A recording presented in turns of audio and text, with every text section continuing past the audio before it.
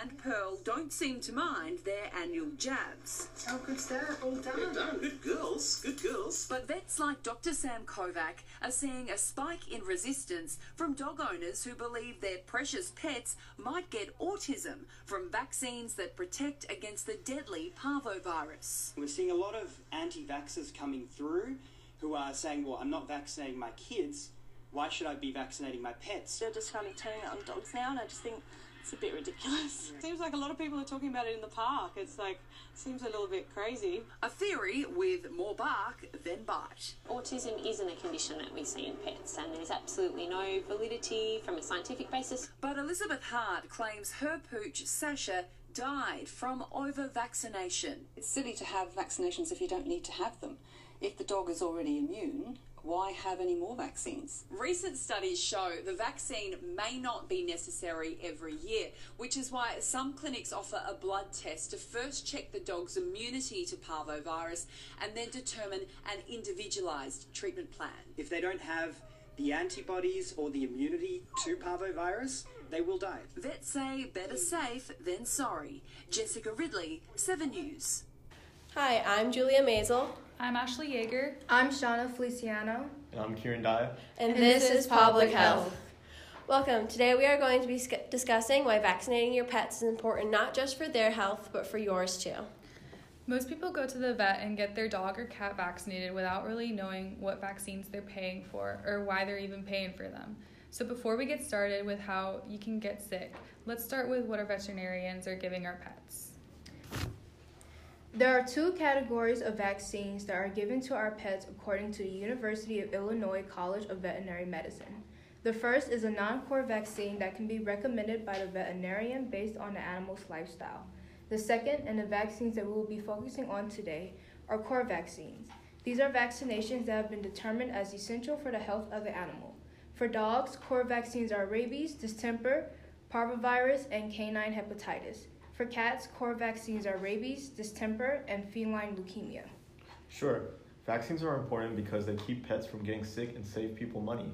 But for the same reason that some people don't want to get their kids vaccinated, couldn't some people not want to get their pets vaccinated? Well, that's one of the concerns that we're going to be talking about today. Of course, there is a chance for vaccine reactions. The American Veterinary Medical Association, or AVMA, says reactions can be mild, including itching, drowsiness, and discomfort, to serious, including vomiting, diarrhea, and swelling.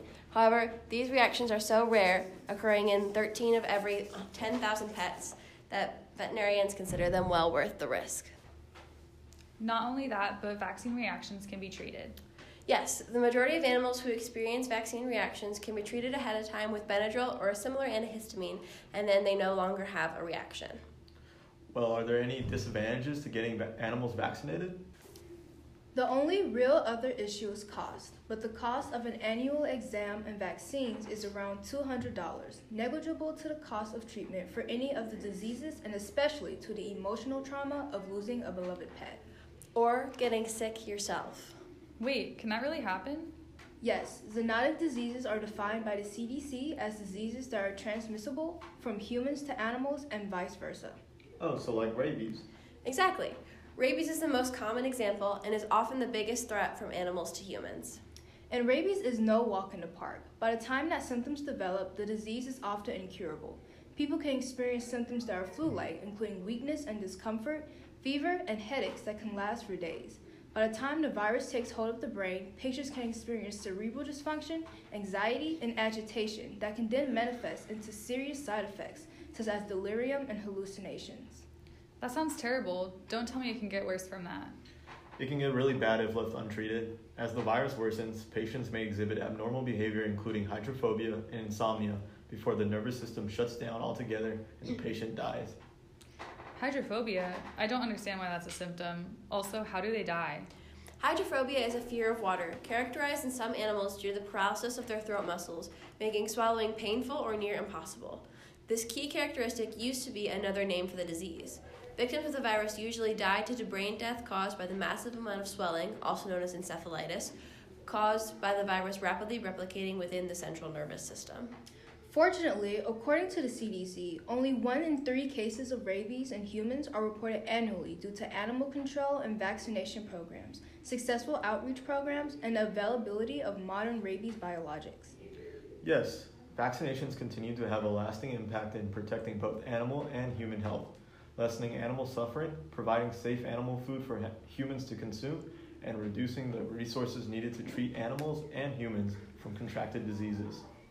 In fact, an Iowa State University scholarly article on veterinary vaccines and their importance to human health states that rabies vaccines for domestic animals have nearly eliminated human rabies in developed countries.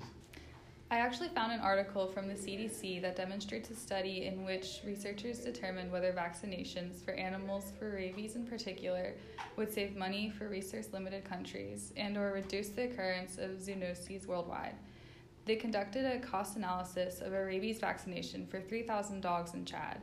The average cost per dog was $2.14 to the public sector and 97 cents to the private sector dog owner, which brings the full cost to society to $3.11. In the year before this campaign, 69 people reported being exposed to rabid dogs. If one assumes that human exposure could be avoided by mass vaccination of dogs, the cost effectiveness of mass dog rabies vaccination would be $837 per averted human exposure, which is $57,774 per 69 averted exposures. Wow, it sounds like the mass vaccination of dogs for rabies is a comparatively inexpensive and ethical way to control the disease in animals and to prevent human exposure and illness, especially in resource-limited countries. It is. Unfortunately, rabies isn't the only disease to look out for. Leptospirosis is another potentially fatal disease that can harm your pets if they are left unvaccinated. It's a very dangerous disease, and the symptoms of leptospirosis can be painful and scary to deal with. I'd rather be safe than sorry. How do you even get it? Leptospirosis is a bacterial infection transmitted through contact with the urine of an infected animal. It must enter through a cut or a mucous membrane. Now, normally people do not go around splashing animal urine onto their open cuts or sores or, God forbid, any mucous membranes, but usually the most common way is standing on soil that has infected urine on or in it while having a cut or sore on your leg or foot. This disease can lead to liver and kidney failure and has a high mortality rate in both animals and humans if not treated. Wow, what are the signs or symptoms of this disease? Once the disease has been transmitted, the patient will go through different phases of symptoms. There's the incubation period, where a patient may be contaminated anywhere from 2 days to a month before displaying symptoms. The first phase of the disease includes fever, chills, headache, muscle aches, vomiting, jaundice, or diarrhea. Patients often recover from this primary phase and become entirely well again, leaving many to be improperly diagnosed. That sounds terrible. Now you mentioned phases. Do the other phases get any better? Sadly, no, it doesn't end there. Phase 2 often happens within a few weeks after the disease disappears, this time more severe, and symptoms can include all the symptoms of Phase 1 along with kidney failure, liver failure, or meningitis. Without treatment, recovery can take months and can, in rare cases, be fatal. Wow, you would think that all of these dangerous zoonotic diseases, that more pet owners would vaccinate their animals. Yeah, didn't someone mention something about people not wanting to get their pets vaccinated? What was that clip from earlier all about? Yes, it baffles me that people are so uneducated on the consequences of not vaccinating their pets and believe myths such as the one that I found in Time magazine that some anti-vaxxers are increasingly making the same unfounded claims about pets and vaccines that they've been making or been repeating about children and vaccines for the past 20 years, that vaccines are unnecessary and dangerous, and that they can cause a form of canine autism along with other diseases. That sounds ridiculous. How is that even possible? It's not, and it's ideologies like this that put people and animals in harm's way. So, obviously it's terrible that animals can get sick and die from preventable illnesses, but I don't have any pets. Does this really matter to me? Yes, because remember the 2 illnesses that we talked about, leptospirosis and rabies, are zoonotic, meaning that they're transmissible to humans. This means that even if you yourself do not have any pets, the people around you who do can still pose as a source of infection. So, is it possible to increase the amount of pet owners that get vaccines for their pets? Of course. There are a few ways that either the government or individual veterinarians could get involved. Many humane societies have vaccination clinics that provide free or low-cost vaccinations.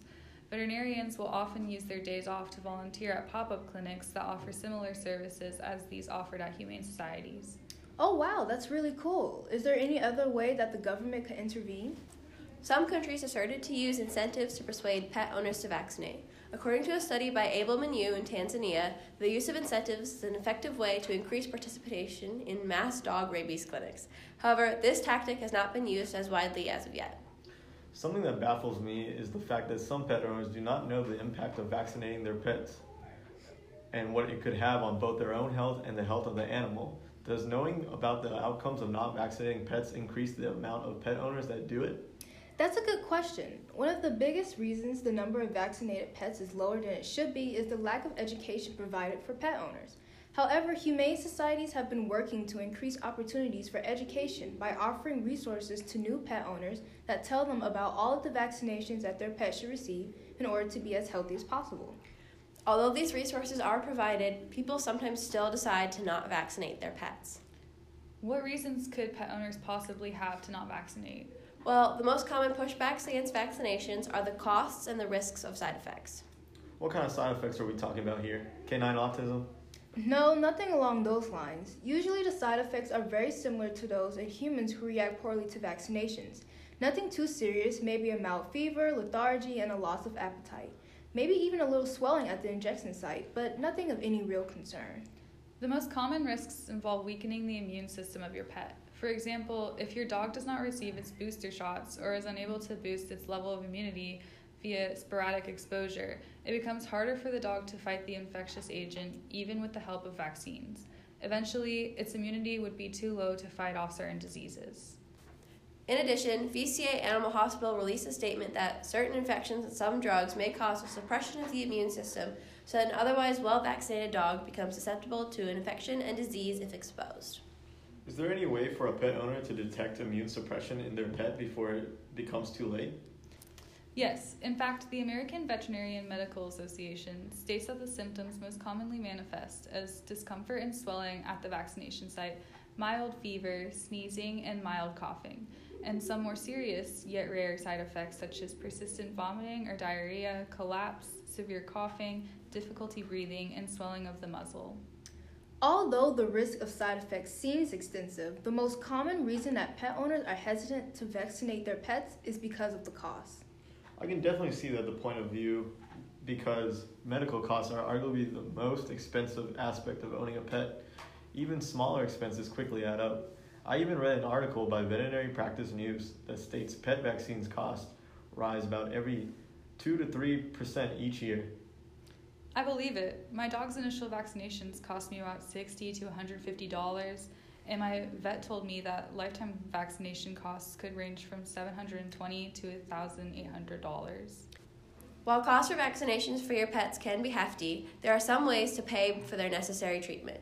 As Corrine stated earlier, shelters like the Atlanta Humane Society provide low-cost and free vaccination clinics. We even have our own Athens Area Humane Society that offers low-cost vaccines and vaccine clinics within Pet Supplies Plus. They come every once a month and are administered by registered veterinary technicians and charge the same amount for the vaccine as the cost of the production of it. I had the opportunity to sit down with Maureen Singh, a local veterinarian, and discuss this important issue from the professional perspective. So my podcast is about pet vaccines and like domestic animal vaccines and the way that those vaccines impact human health. So what do you think is the biggest disease threat that people face when bringing a domestic animal like a cat or a dog into their home? Honestly, most likely something like parasites that we can get that are zoonotic from them to us. Something like roundworms, hookworms are the more common things. Of course, there's always the threat of something like rabies, which people don't often think about. And that still happens, but it's not nearly as common as something like getting, hookworms, roundworms, or, something like ringworm. And so the parasites largely aren't vaccinatable, but the rabies is. And do you think that there are less cases of rabies because of the common rate of vaccines? Definitely, yes. We've definitely seen a decrease in number. So. Okay. Have you ever seen a case of rabies? I personally have not had a case of rabies, fortunately. I know that they do happen. Dr. Mosier has seen a case here at the clinic. We had a case when I was in vet school that a lot of the students got involved with and all had to get vaccinated after touching it. But it's one of those things. Fortunately, I have not had a personal case of rabies myself. So the other common zoonotic disease that can be vaccinated against is leptospirosis, but we don't generally vaccinate against that. Do you want to talk about why we don't? Honestly, people decline that a lot, and I don't think that they realize kind of the health, risks of that. So I try and make sure that people are informed and give them the opportunity. The unfortunate thing about lepto is it is one of the more likely vaccines that they are to have a reaction to. So people are a little bit more hesitant with that. But leptospirosis, definitely we can get that from our animals, and they can get it, from wildlife. And so it is important if your animal is in, that situation, or they, you kind of want to look at risk. So if they have no risk, if it's an indoor-only animal, we don't need to worry about it. But otherwise, I try and leave it up to the owner so they can make an informed decision. What puts an animal at risk for something like leptospirosis? So usually that's going to be from wildlife urinating into open pools of water. And so if they have access to, swimming in lakes, or if they have any, creeks or anything that the animals run through, that's a good idea to have. So really any kind of wildlife in their environment, crossing over is a risk. So you said people often refuse the leptospirosis vaccine. Do you think it would be beneficial for people to get the vaccine, and how do you think we could go about convincing more people? I think people, most people, if you explain the risks and they understand what can happen to their dog, are going to be willing to give it. I think it's a matter of just making, everybody informed of that. Again, it's not as popular just because of the potential risk with the vaccine, but it's not, all vaccines have the likelihood of causing a reaction. It's just less than 2% of all animals, so it's very low, but that is one we will see more reactions with. So I try and make sure people are informed of all of the risks involved with everything and let them make an educated decision. But I think just talking about it more and everyday appointments, everyday annuals would get more people to be on board. And do you think, so there's been recently an increase in people choosing not to vaccinate their children. Do you think that's crossed over into veterinary medicine? Yes, definitely. So have you seen people doing things like refusing the rabies vaccine and those types of things? Yes, they want to refuse a lot of the vaccines, but we, as far as animals who stay with us for the day or have dental procedures, we'll have to say, they need these vaccines to be able to do this. So we do have some, say in certain things. I always tell them rabies is required by law. I have a lot of people say I have an indoor-only cat. They never go outside. They don't need a rabies, but there have been cases where bats get into people's houses and the cats are playing with the bat, and therefore they're at risk. So you just never know what's going to happen. So even indoor-only animals need it. So I kind of just explain every situation. There's a lot of people who ask as well for vaccine titers in place of vaccines.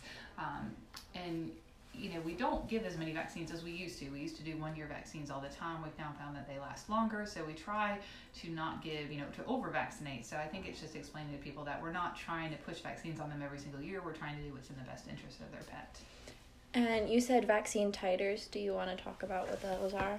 Well, it's just trying to see, if they have a response to the vaccine that's previously been given.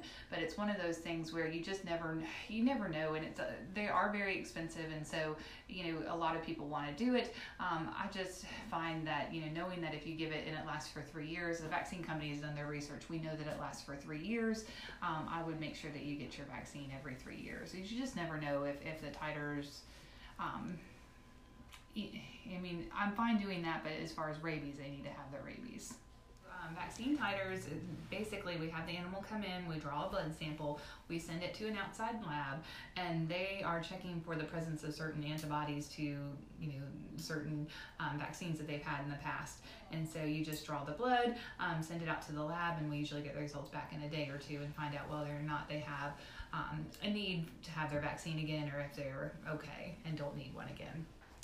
The vaccine titers are great. It's one of those things, they do cost 3 to 4 times as much as an actual vaccine, but it gives you that information if you want to know what it is, and that way you don't over-vaccinate your pet.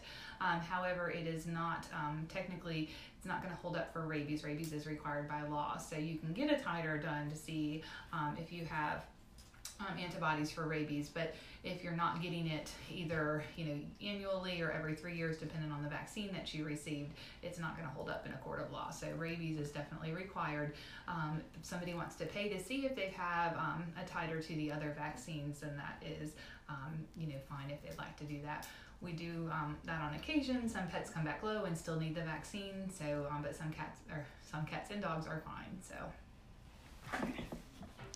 And then how do you think, what's a good way that we can reach people that don't regularly bring their animals to the vet?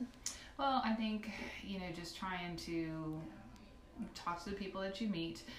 But I do think, things like certain vet hospitals will do, festivals and things like that, have a booth and just reach people who are there just hanging out for the day with their pets, vaccine clinics and things like that. I think they do a pretty good job of advertising.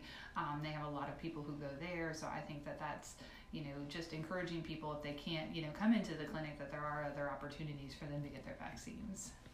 Why do you think what's the biggest reason that people don't bring their animals to the vet regularly? I think, honestly, a lot of people just don't know that they're supposed to. Some people have grown up with cats that never been to the vet and lived to be 21, 22, which is great. But it's one of those things where they don't realize, they think, oh, my cat's done great, he doesn't need anything. But, technically they do, and it's important to keep up with things like that. Okay, well, that's it. Thank you for sitting down with me. See, that wasn't too bad. It wasn't.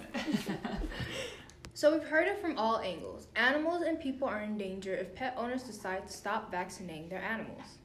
And with the rise of the anti-vax movement and rising costs of veterinary care, it is more crucial than ever that people understand the importance of vaccinating their animals and take their pets to their local veterinarian at least once annually to keep them up to date.